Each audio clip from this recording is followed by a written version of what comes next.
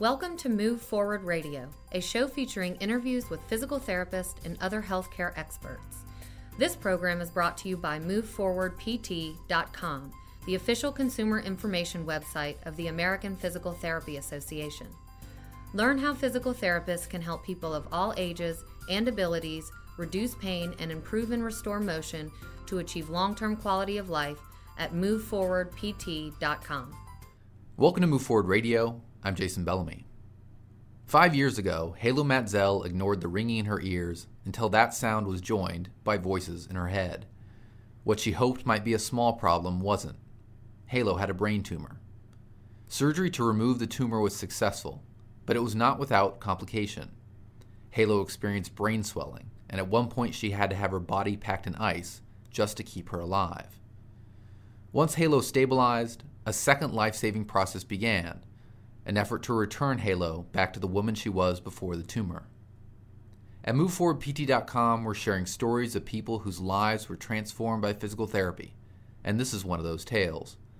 With the help of her therapy team, Halo learned to sit up again, and then walk again, and slowly but surely, she was able to regain her independence.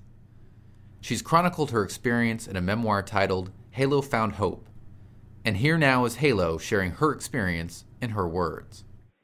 My story began with ringing in my ears, and it got so loud at night that I just couldn't sleep. But I'm a Googler, so I sit on the computer and I discover that 50 million Americans have tinnitus, which is ringing in the ear. So I didn't worry about it too much, but it got so loud I just couldn't sleep at night. And I had other really odd symptoms, but I thought no one would believe me if I shared them. I'd hear voices talking in my head, and I'd try to figure out what movie they were from. What movie, was it Star Wars, Little Women, Pride and Prejudice? What was it from? And I remember sharing those symptoms with my dad, and he said, Halo, you're a type AAA busy mom. Don't worry about it. I learned later from my neurosurgeon that those were auditory hallucination seizures. But with the ringing in my ear, that was the main symptom that brought me to see my ear, nose, and throat physician. And tests revealed that I'd lost about 50% of the hearing in my right ear. So he ordered a dye contrast study for what he thought would be a treatable concern.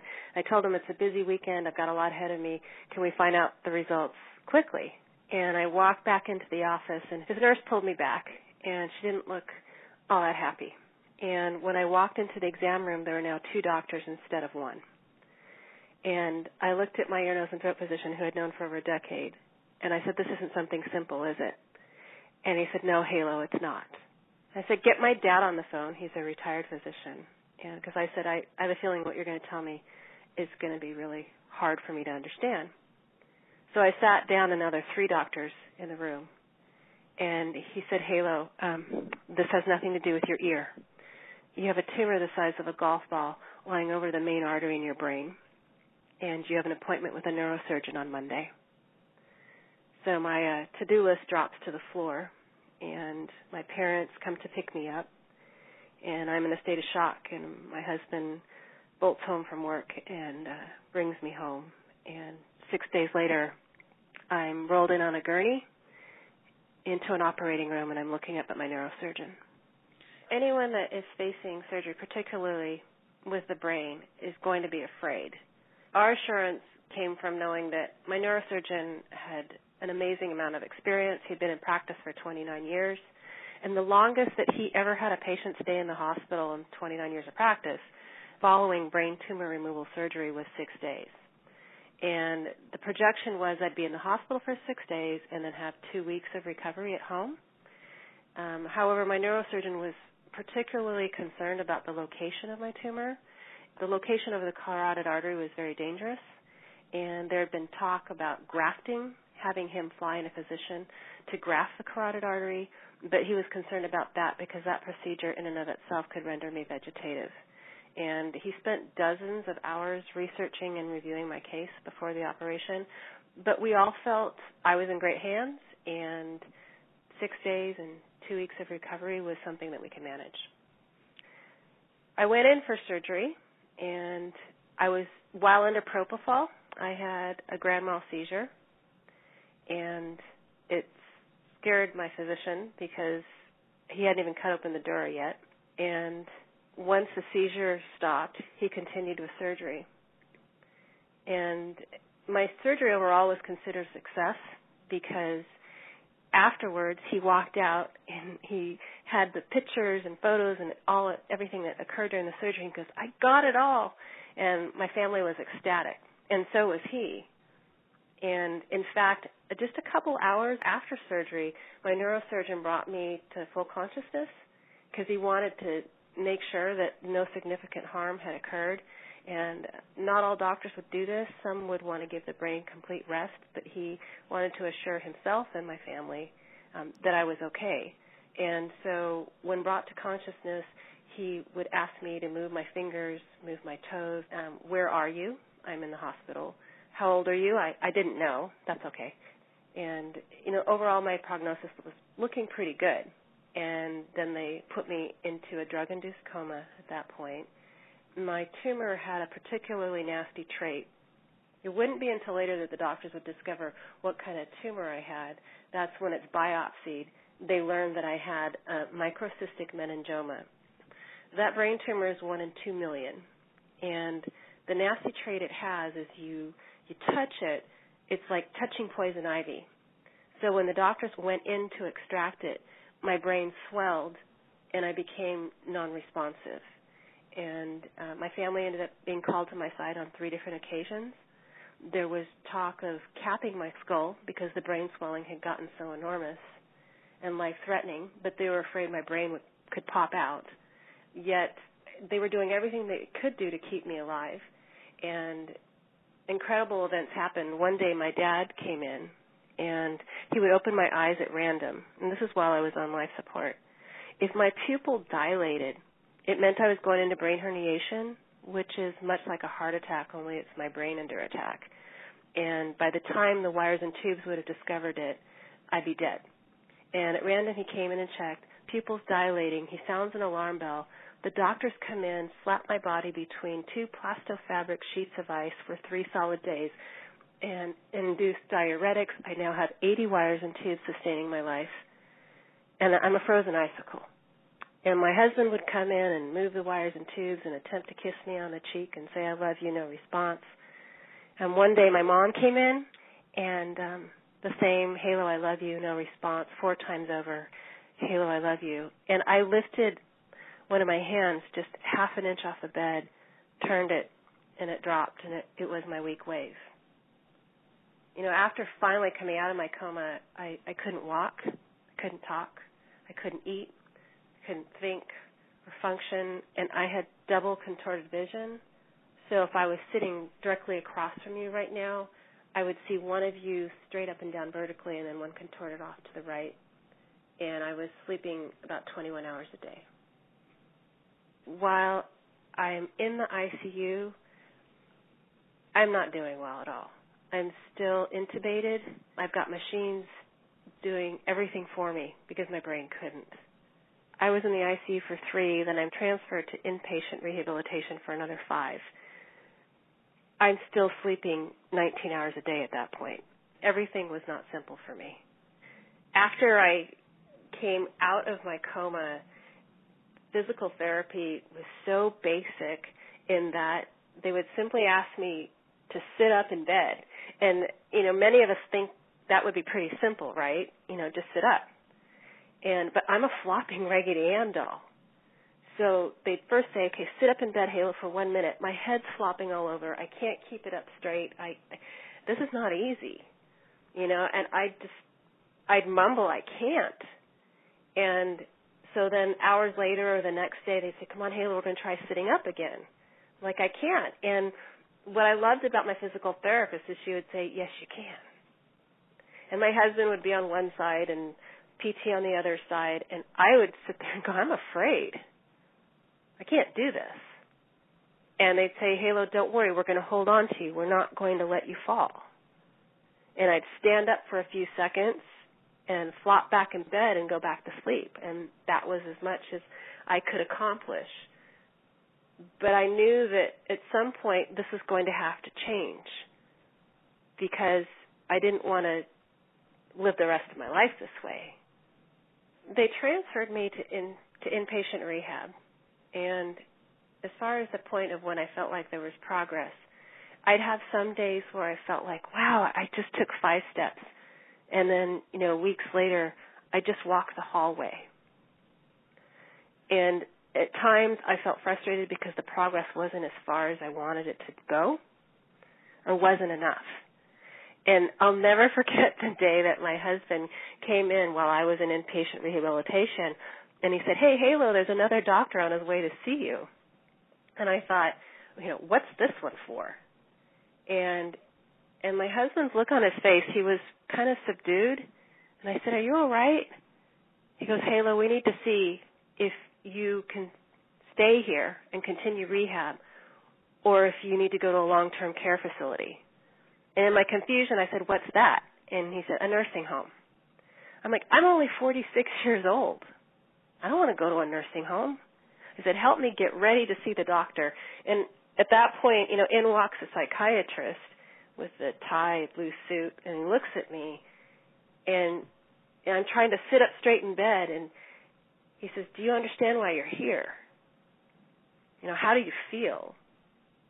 Do you want to stay here, and can you do this?" And I'm sitting there confused thinking, I really don't want to be here. I know why I am. I just don't want to be. And, frustrated that my body doesn't work the way it's supposed to. But when you ask about my turning point in terms of when I decided to really focus on acquiring a new normal and getting better and stronger and more capable, it would have been then. Because I thought, there's no way you're going to take Halo and put her in a nursing home. I think more when you ask me what drove me, it was my determination. It's like I've got to take the frustration I have and make it my fuel, if you will, to become more determined. And if I'm going to quit, I got to quit giving up. My goal, I set my bar high and said, I have to achieve more. I don't want to go to a nursing home. I want to be back to the way I was before. Now, whether that was realistic or not, none of us knew at the time. But that was my focus, and it needed to be. Because if I didn't continue to challenge myself, I would not be where I am today. I'd say the point at which I start to feel like I need to rebuild my life is the day I left the hospital after 8 weeks. And I said, I want to be a mom again, a wife again, a friend. I want to be able to walk, talk, and do everything that I used to. I want to be able to run a household. And I just couldn't. And I knew that was a long ways ahead of me, but it was something that I could manage and that I would attain. It was a goal that I set, and that's what kept me eager. There was so much I had to relearn. I remember in physical therapy, I'd sit on a straight, large table covered with an exercise mat, and they'd say, sit up, and I couldn't. Or there's that blue exercise ball, many of us seen one of those, catch it, Halo, and I couldn't. I'd be in a make-believe house, and they'd say, walk up the stairs. Like, this is crazy. This used to be simple for me now. Why can't I do it now? Get in the middle car and pretend you're driving, But at one point, I would return home and still face that challenge. And I remember my physical therapist saying, okay, Halo, we're going to walk down the driveway.